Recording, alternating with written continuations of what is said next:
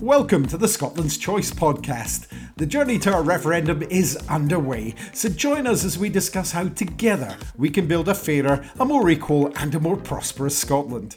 Our goal is to ensure that our listeners are informed, that they're encouraged to get involved and will hopefully inspire others to think about the possibilities for Scotland. The past few years have only served to highlight what allowing Westminster to make choices for us is like. So let's make the choices we want for our families and our communities right here in Scotland. I'm your host, Drew Hendry MP. Now let's find out who's joining me on Scotland's Choice today. Hi, my name's Ben Lake and I'm the Plaid Cymru Member of Parliament for Ceredigion. And my name is Michelle Thompson. I'm the member of the Scottish Parliament for Falkirk East. Well, welcome to Ben and Michelle. Michelle, this episode is very much talking about the state of the Union, the state of the UK. We're an independence podcast. We talk about these things every week, but we rarely focus on what's happening at Westminster. This week, we've seen some pretty disastrous predictions for the UK economy from both the OECD and the British Chamber of Commerce, forecasting the slowest growth of any of the developed nations, and with the Chamber itself saying the economy will grind to a halt with inflation rising to 10%. As people who argue for independence, we're rightly asked to justify how we feel Scotland would fare. Do you think enough attention is paid to how the UK is feeling Scotland, especially after the promises of the 2014 No campaign? Absolutely not. And as you point out, these statistics are absolutely unbelievable. And let's not forget, of the G20 figures that were quoted, only Russia, that sanction hit Russia, comes out with worse figures. You talk about inflation, and of course, inflation is the worst in the G7 as well. And funnily enough, I've talked about this in a speech in the Scottish Parliament earlier this week. And as part of that, I dug out some figures taking the most recent 20 years and kind of ran an international comparison of growth rates of output, or GDP, if you like. And what did we find? Well, the UK's growth was 68% over the past 20 years in nominal terms, whilst the average kind of large advanced economy grew by 93%. And then you do the comparison with medium-sized countries similar to Scotland, and the average medium-sized economy grew by 138%. Wow. That's double the cumulative growth of the UK economy. I mean, these are quite startling figures. And as I always remind people, the key issues that we're having at the moment, the reason for this high inflation, which we may go on to in terms of obviously energy prices, Brexit's right in there, skill shortage and so on, that squarely fits with economic and kind of fiscal policies that reside in Westminster. So I think people need to be starting to look at how do other countries compare that aren't, don't have this dependency in large S on the UK government making decisions that don't serve Scotland. And I'm sure it's the same for Wales. Well, let's talk about that, Ben. The economic realities are stark for people in Wales too. I mean, the same way as they are for people in Scotland, particularly rural Scotland. We've both been campaigning for people affected by the cost of living and the energy price crisis, but even simple protections for people such as those struggling with higher energy bills because they're off the gas grid are pretty much ignored. In fact, well, let's be honest, they're completely ignored at Westminster. I can't imagine an independent Scottish government of any colour failing to act on this. Do you think the same would be true of Wales? Does all of this frustrate you? Oh, it infuriates me, Drew. And you're right. The current kind of raises in the cost of living is just another example, or brings out another example of Westminster, Whitehall, London indifference. You've done great work with the Private Members Bill, the 10-minute rule bill, that you've got to kind of extend the energy price cap to those fuels that, as you say, our constituents really depend on. Ceredigion has one of the highest percentages in Wales, at least, of those who are not connected to the mains gas grid. It's a big thing for us. It's a reality. When the price of LPG goes up or heating fuel goes up, people feel it straight away. And it's compounded then by the fact that our public transport services are in a very sorry state. People depend on the car. Wales is quite bad in that regard anyway, but 80% of all journeys by car are for work. So it's not, people are being luxurious and they just want to drive. Driving the Chelsea tractors. They're just trying to get to it. And on that point, did you know I've been reading up today because I'm beating the drum to extend the rural fuel relief scheme to more areas, more rural areas of the UK. And 70% of all SUVs that are sold in a given year in the UK are actually in the Greater London area, which tells you everything, doesn't it? It should surprise you. The trouble is it doesn't. Yeah.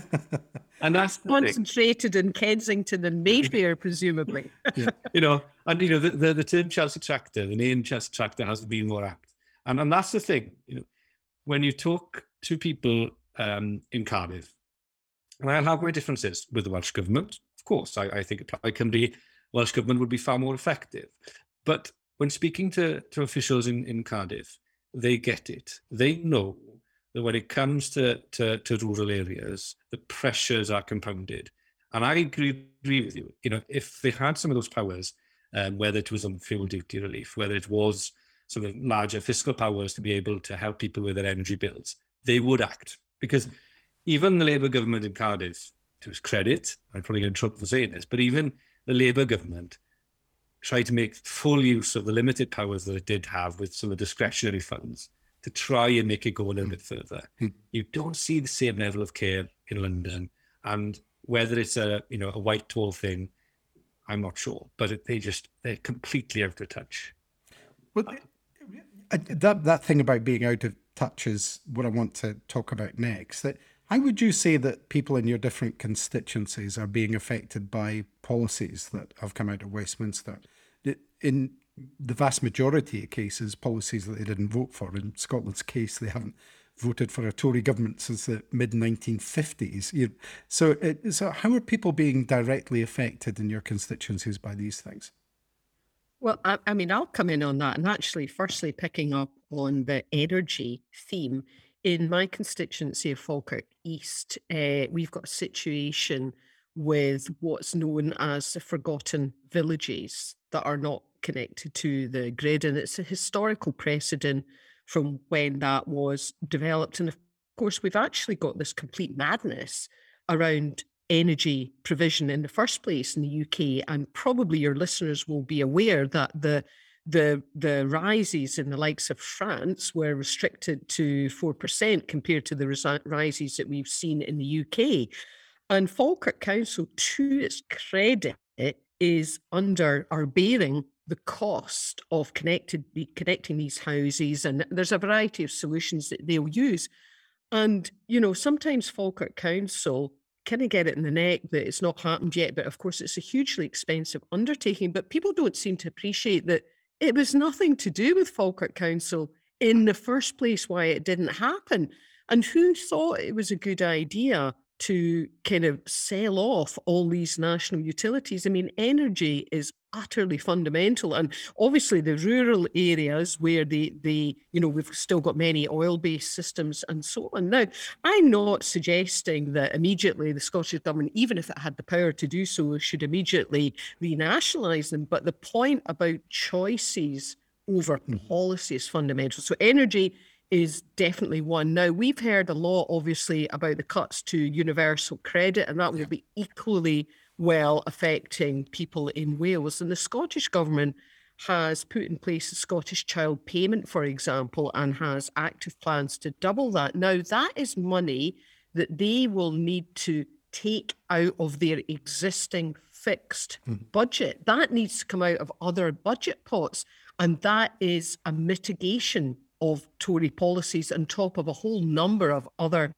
mitigations. So poverty and endemic poverty affects my constituency of Falkirk East the same as it does in other areas.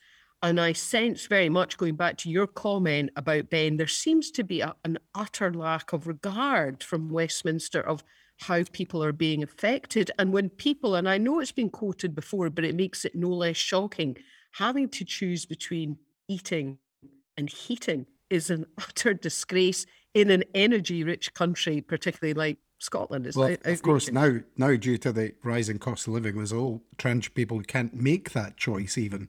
They don't Yeah, even have the ability to choose between heating and eating. And absolutely. it's it's extraordinarily challenging for people in that position. Ben, what about your constituency? Are you finding that there are policies that people didn't vote for there that they're having to bear? Yeah, well, in a similar vein to Michelle, Wales, I don't think, has voted for a Tory government since, well, before the 1920s. Such has been the common sense of the good people of Wales, and like their Scottish brothers and sisters. But we found that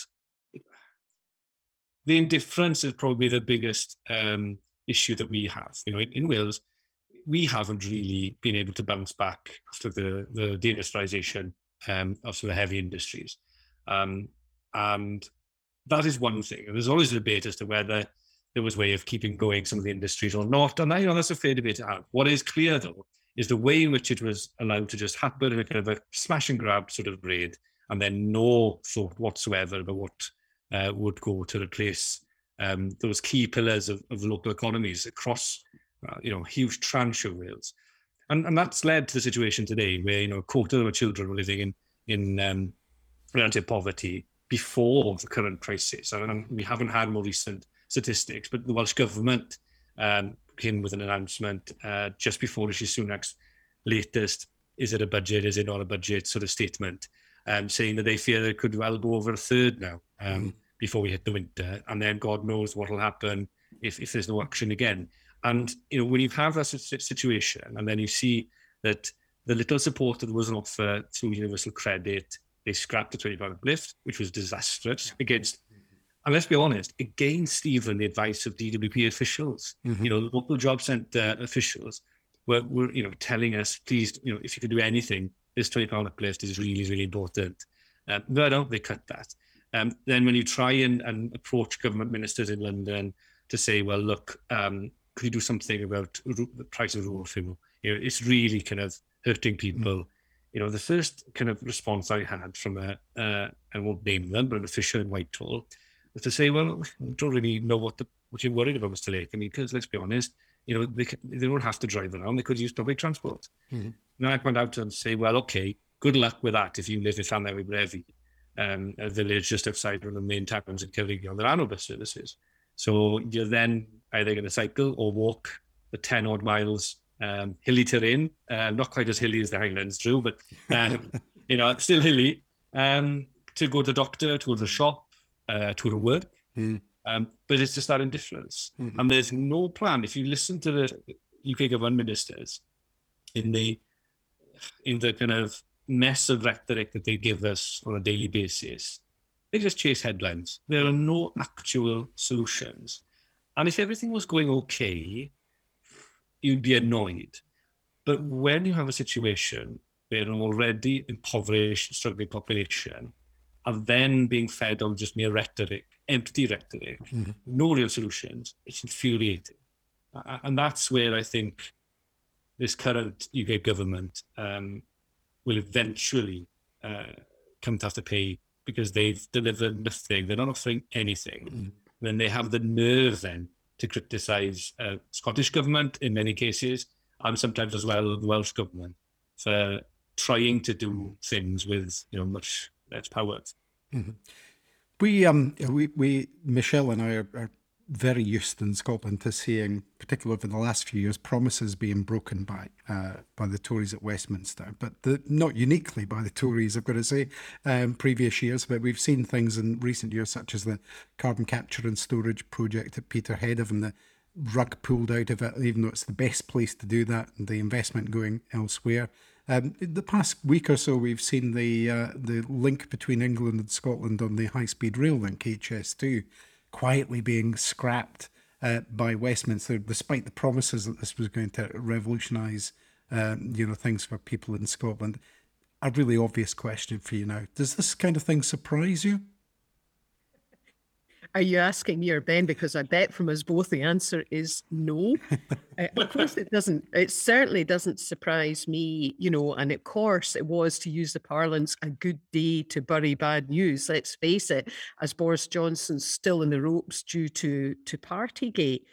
I mean, there's always been a sense of it's over there somewhere, it's up there somewhere, but there's a serious point to all of this. We know as you emerge from difficult economic times, infrastructure projects in particular are so valuable at growing your economy.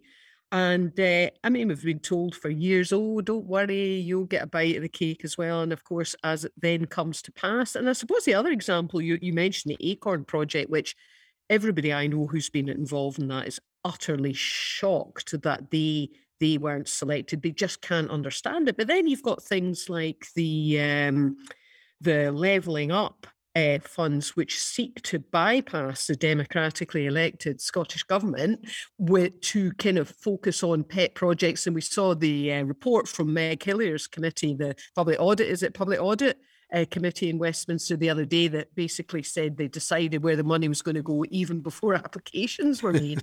Absolutely outrageous. And you look at things like the European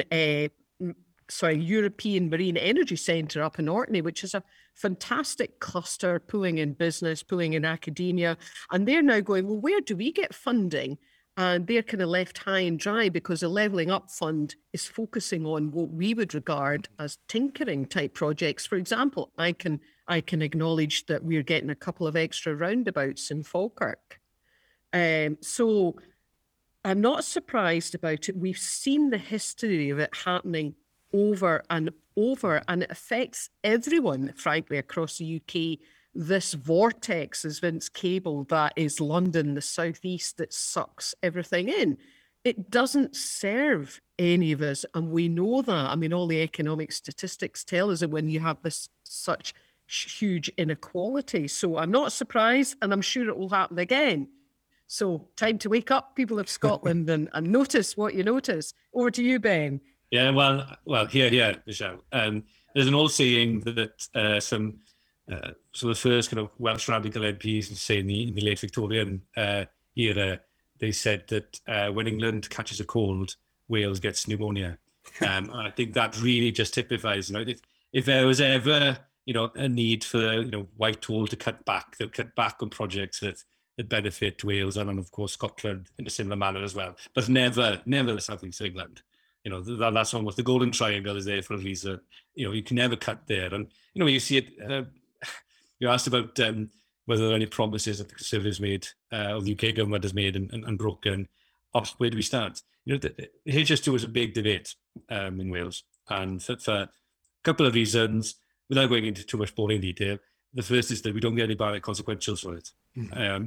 Despite the fact that the Treasury's own analysis said that it would be to Wales's economic detriment once it was finished, which is, is ludicrous. You'd think, having done their own homework and say, oh, actually, it's going to be bad for Wales, let's give them the consequential so that they can do something for themselves. No. So that's a sore point. And it's a big debate at the moment when we then realise the Conservative promise back in 2010 and then again 2015 that they'd electrify the North Wales railway line, and they'd also electrify the South Wales main line to Swansea. Now, if either of those two projects had happened, it would have been, quite a big boost to the regional economies in the North and the South. What did we have instead? Well, they've forgotten about the North Wales main line. It's conveniently kind of disappeared into the mist of time. And then as far as the South Wales main line goes, you'll get it to Cardiff and you'll be happy. And for those who aren't familiar, that literally means there are 2 stations in South Wales. I mean, it's almost stop it after the Severn Tunnel, guys. Don't bother. If you're only going to go and take it to Cardiff, it's literally Cardiff, Newport, and then you're in England. Mm-hmm. Yeah, it's laughable. But of course, whenever we have the temerity to challenge this, the answer is, know your bits. We'd be grateful for it. And I know I'm kind of coming back on top of you, Ben. I hope that's okay. But you make an important point, because if Scotland had much greater fiscal powers to go and do projects themselves, like at scale, they absolutely would. But that's where the Scottish Government is also stopped. It has way too limited powers. So, for example, to borrow properly, because where do we think that the UK government's getting all this money to pay furlough, for example? Well, it was what, about 1.58 billion at the close of the last financial year? You know, I mean, these are huge borrowing figures, and yet they stopped the Scottish government doing that. And they stopped them, therefore, doing these kind of projects. And in some respects, you think, well, if they want to, good on them. If they want to focus on London, the South East, I'm sure other people in England don't like it. But don't stop the Scottish government being ambitious for Scotland. And I must admit, that annoys me as well. And also, Michelle, you know, the biggest contract I've seen the British government doing now for at least 20 years, since the age of devolution then, has been to kind of very effectively market this idea that Scotland or Wales wouldn't survive because they'd be in a deficit. And conveniently kind of overlooking the fact that, as far as I'm aware, the UK has been a deficit for something crazy like 99 or last 100 years. So this idea that the UK government or UK PLC is always balancing the books, and yet little Wales and Scotland couldn't possibly hope to do it. It's really, really, and it's something I'm certainly going to try to call out more from now on, because I just noticed it's just the hypocrisy is sickening. Well, of course, here you go for the boffins listening to this podcast. UK public sector net borrowing was 151.8 billion in the financial year ending March 2022. 151.8 billion. So that's the deficit at UK level that's been borrowed on behalf of absolutely everybody. So you make a great point, Ben. But of course, they're saying lots of billions flow in from Scottish resources now to try to fill some of that hole, as has happened many times in the past as well. Ben, Michelle, certainly you've been there too. We've been at Westminster for a number of years now. We talked about that indifference just now, but what's shocked you most about seeing how Westminster functions as an institution? Is it capable at all of coping as a modern democratic system, or is it stuck in the 1700s? Oh, short answer is it's still stuck in the 1700s. To be honest with you, I think as an institution, it's still to really come to terms with the Act of Union between Scotland and England. You know, sometimes you have to pinch yourself to remind, no, this is not England's Parliament. You know, this is supposedly the UK Parliament. The COVID pandemic forced a lot of parliaments around the world to change the way they worked, and there are some really good examples across the world. I mean, the Scottish Parliament and Welsh Parliament were able to really, lead the way in that regard. They were very early adopters of the hybrid proceedings, and that was great. And kicking and screaming, the UK Parliament was dragged to some modernity as well. And there was a period where we could even, quite revolutionary now, but we were able to vote remotely. The sky didn't fall in despite the smog's greatest fears. And it worked quite well. And I can't remember whether it was a month or 2 months we had remote voting, but that was it. Yes. Soon as after that, no, that's too far for us. We'll go back now to a bit of a hybrid blend, so you can contribute virtually. And that was good and was useful. But no, when it comes to voting, you have to in person.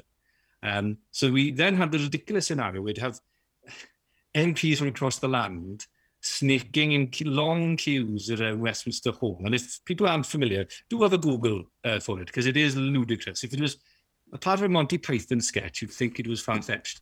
But no, we did that for weeks and weeks on end, if not months. And then finally, somebody had the bright idea. We're in a queue that was passing the queue coming the other way, going through some of the hallways. It was quite bizarre. At a time we're supposed to be social distanced, and we're all kind of like crammed in together. Sorry, carry on. But that was it. And then finally came to the idea that no, what we'll do instead is we'll upgrade the division lobbies, which I used it in House Commons. And we'll allow our sort of security bit of ID passes to act as a sort of, a digital voting card to try to speed things up a little bit. And don't get me wrong, I'm not opposed to that sort of idea. But when you could have had and did have a very successful digital voting remote voting system up and running, to then renege on that which is so, I mean, backwards is putting it politely. And I think that, to me, just typified the reluctance, actually, of the institution to even entertain very, very simple and modest reforms when you had a time where across the world, parliaments, of all sorts, were really grasping, the benefits of remote working and hybrid proceedings. And for you, Andrew, like me, going down to Westminster is a bit of a... It's a trek, yeah. And it was a good way to level, in terms of better accessibility in the future. If they wanted MPs of different backgrounds, it could have been a real opportunity for them to grasp the modern age, but they refused it. And that refusal, in my mind, tells volumes. Well, Michelle, you can, of course, provide some contrast with what we've just heard about the archaic and outdated Westminster system, and of course Holyrood, which is a modern-looking, modern operating parliament. What are your reflections on both parliaments now you've served in both of them?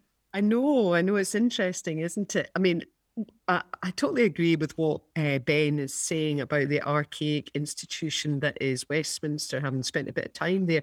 And the people I feel sorry for, in addition to you MPs, obviously, staff. I'm sure the staff must be so frustrated. Do they really want to work in something that looks backwards all the time, claiming tradition is everything, and they're making themselves appear as just an irrelevance? And of course, led by Rees Mogg, who just increasingly becomes a caricature of himself.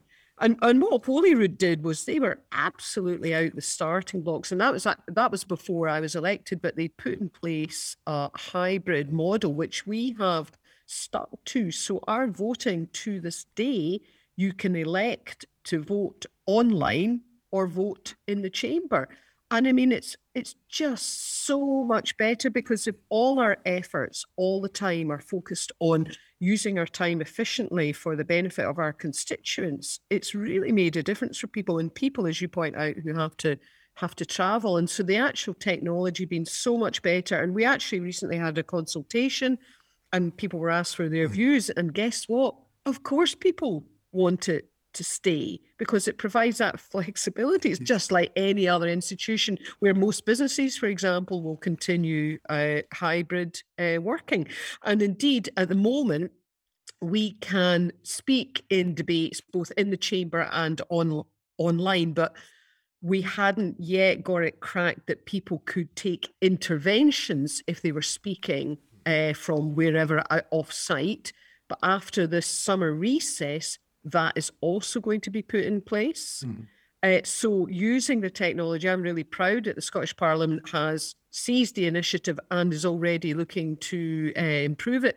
And I suppose the other thing in terms of archaic institutions that I really, really notice is, because I listened to PMQs the other day, I was driving back from somewhere and I thought it sounded even worse than when I used to be there. What a pointless, fatuous waste of time where questions are asked, there's just bawling and screaming. And thus far, the vast majority of the time, debates are conducted pretty pleasantly in the Scottish Parliament. And of course, you've got your set piece as well, which is FMQs. And I notice progressively the Tories are trying to, they're shouting over people and all the rest. And it's really not something that I agree with. What they're trying to do is to make the Scottish Parliament look like it's Westminster, but Westminster has very little relevance and resonance for ordinary people, and I really don't want that to happen. And I'm in awe, I must say, our First Minister, Nicola Sturgeon, who gets hit with this kind of stuff, booing, jeering, and she just goes right back to the facts and figures and keeps calm. It's interesting. Good honour. I'm not saying I could necessarily do that, but it's really quite noticeable. Well, it's interesting you should say that about it being noticeable, because during the council campaign, I was out knocking a few doors, and I met a lovely couple from England who'd moved to Inverness, and we're having a chat about how they were settling in and everything. And they said, one of the things we really like is watching the Scottish Parliament. What a difference, they said, to the Parliament at Westminster and that circus. With it. So I think people can see from outside the differences that we've got that. Ben, I want to talk a wee bit about politics in Wales and the arguments for independence there, because a lot of our listeners won't necessarily be as aware of those arguments as they are of the arguments for Scottish independence. How would you compare the two cases between Scotland and Wales in terms of the arguments for independence? Yeah, well, interestingly, and this is often a curse of Welsh kind of politicians and Welsh figures, is that we're obsessed with history. But I think there's a good little saying that history is written by the victors but understood by the losers, and and of course Wales, it's kind of history in the United Kingdom is very different to that in Scotland. We were conquered, that's fact. And we've slowly then assimilated into effectively being a shire or set of shires of England. So we lost a lot of some of those early institutions that can give a really important civic platform for kind of something, a platform for civic nationalism. We don't have a justice system. We lost our own legal jurisdiction and laws. And we didn't until much later than Scotland have our own sort of education, a distinct education system of our own. I think it is quite telling that because of that, when the Scottish Parliament was reconvened in 1999, the Welsh Assembly was having its first sitting, and it's a subtle but I think a significant difference, which explains a little bit then how the Scottish journey to independence is, in my opinion, far more advanced than Wales is, and not just in terms of actually reaching it, but also in terms of the debate surrounding it. I look up north with envy at just the quality of public debate in Scotland about Scotland's future.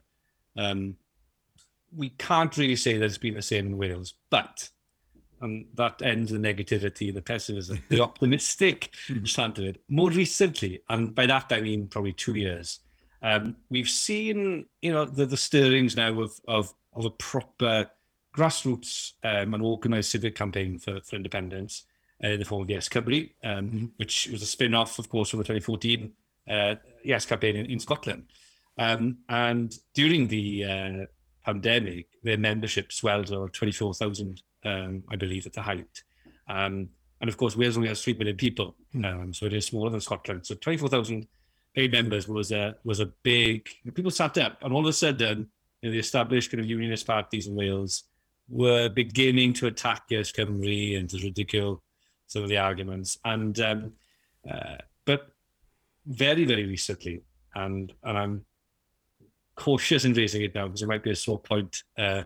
Wales, the Welsh football team, made the World Cup, and for those who watched it, the anthem that was being sung by the Welsh fans, whether they were from the southeast of Wales or northwestern Wales, was Y Mawr by Dafydd Iwan. And Y Mawr is one of those kind of totemic national protest songs that if you had told me 3 years ago that I would be sat there in the pub watching Wales going to a Football World Cup to begin with, but more importantly, that Gareth Bale and the entire Welsh football team would be singing with Dafydd Iwan, Y Mawr, I'd have asked you what you're drinking and can I have some, because it is remarkable. And what's exciting about it is organic. It is something positive. It's people being proud of its heritage, but not being kind of beholden to the past, looking to the future, and being confident.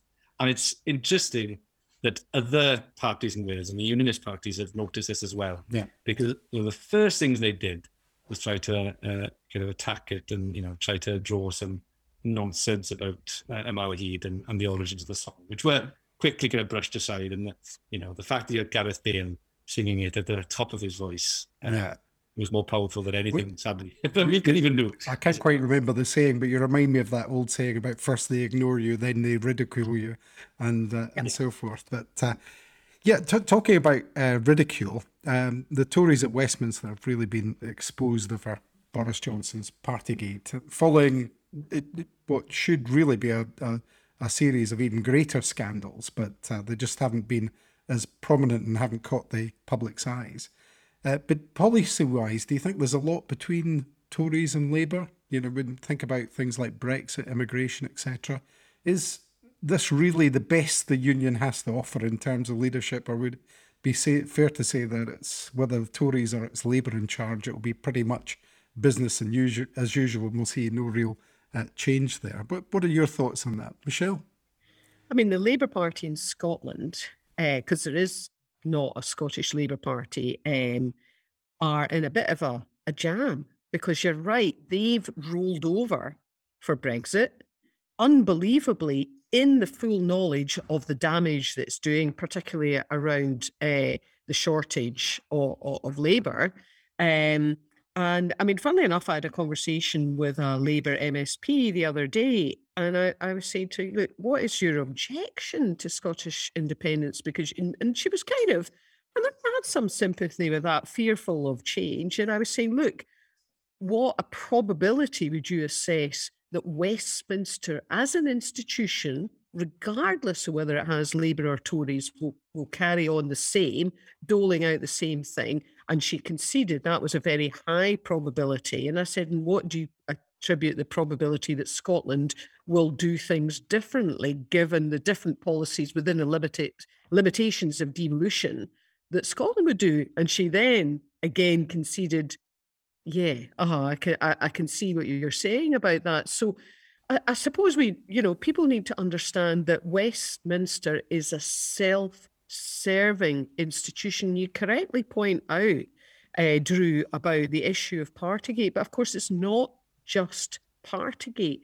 Partygate occurred because of an increasingly lax approach to institutes of state, and some people refer to it as state capture. I mean, people will probably remember what happened with, and it's being investigated by the National Crime Agency, Michelle Malone, and procurement of PPE equipment. I mean, this was jobs for the boys, and this is the institution that is now Westminster. It famously doesn't have a written constitution, but it goes much, much deeper than that. And we do still have our institutions of state in Scotland with really clear rules. So I think people need to understand it ain't going to change with Labour, even if they can get elected. And frankly, I don't see a sign of that. Keir Starmer missed yet again an open goal in coming out about Partygate. I mean, really? Was that the most passionate he could muster? I mean, I don't think that would have persuaded anybody, to be honest. Ben?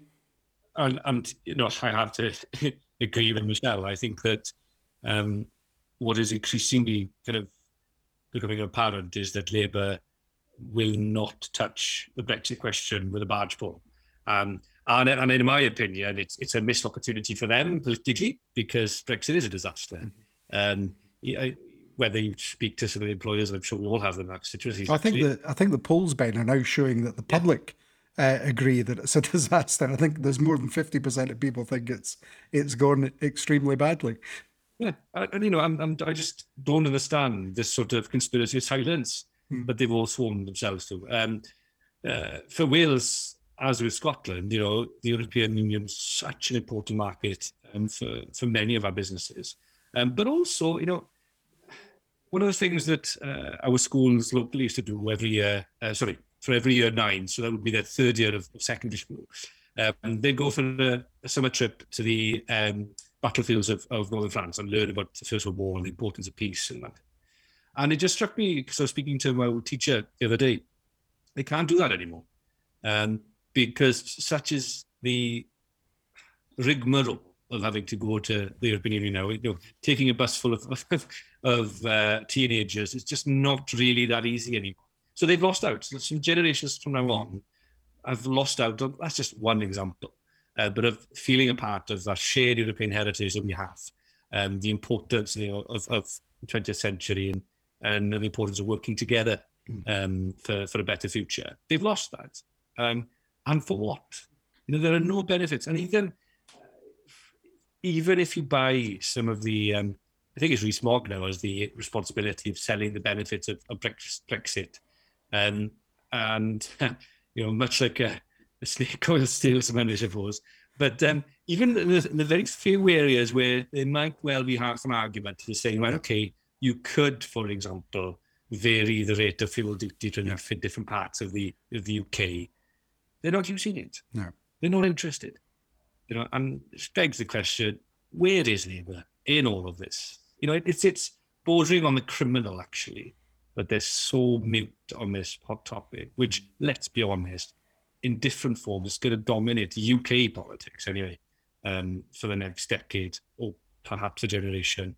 I think at the end of all this, we'll have a lost generation in economic terms, a generation would have lost out on a lot of the benefits that we were able, as my generation were able to enjoy, only to end up back in Europe in some form. I won't build as an independent.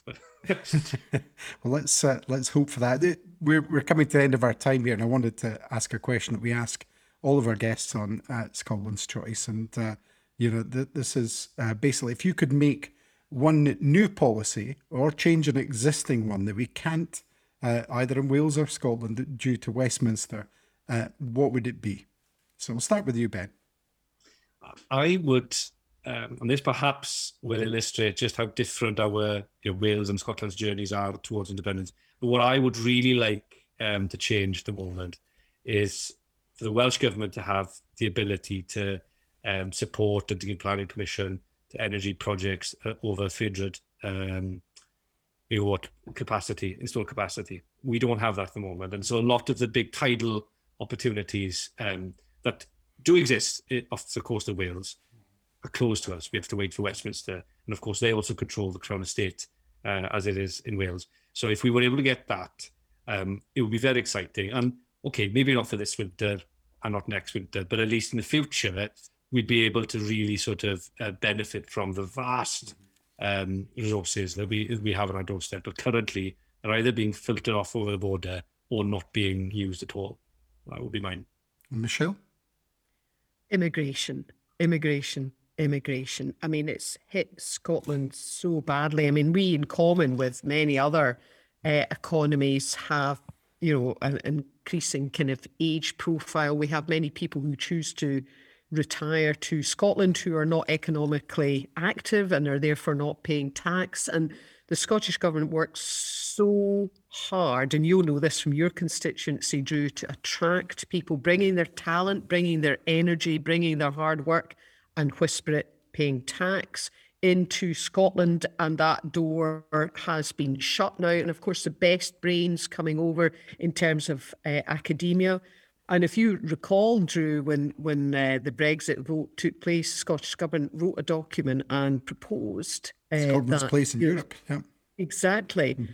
And of course, they just shut the door to that. And it really is utterly criminal. And I feel so sorry for people who have gone before in the Scottish Government who made such determined attempts to attract people to our shores. We want people to come here, young, talented, hardworking people. And there was one thing I could do. And I suppose thinking about it, this is one of the areas where I believe they are utterly fearful of Scotland being independent and back in Europe. You can imagine the influx of new talent wanting to take advantage of Scotland's a whole variety of things, jobs, culture, its academia and so on. And of course, all those businesses that would want to move to Scotland to take advantage of access to the European Union. So no wonder they're terrified. But I'm so regretful about that. And I don't want to, even if I weren't an independent supporter, I don't want to be part of a UK that looks inwards and backwards at a yesterday that never was. I don't want that. I want a brighter future for people that come after me. End of. Michelle Thompson, Ben Lake, thank you very much indeed for joining us on Scotland's Choice. Thanks for listening to Scotland's Choice. You can find new and previous episodes of Scotland's Choice at scotlandschoice.scot, and you can watch the full-length videos on YouTube. If you can share this podcast and our videos, it can help others with their decision on Scotland's future. I'm Drew Hendry, and I hope you'll join me next time on Scotland's Choice.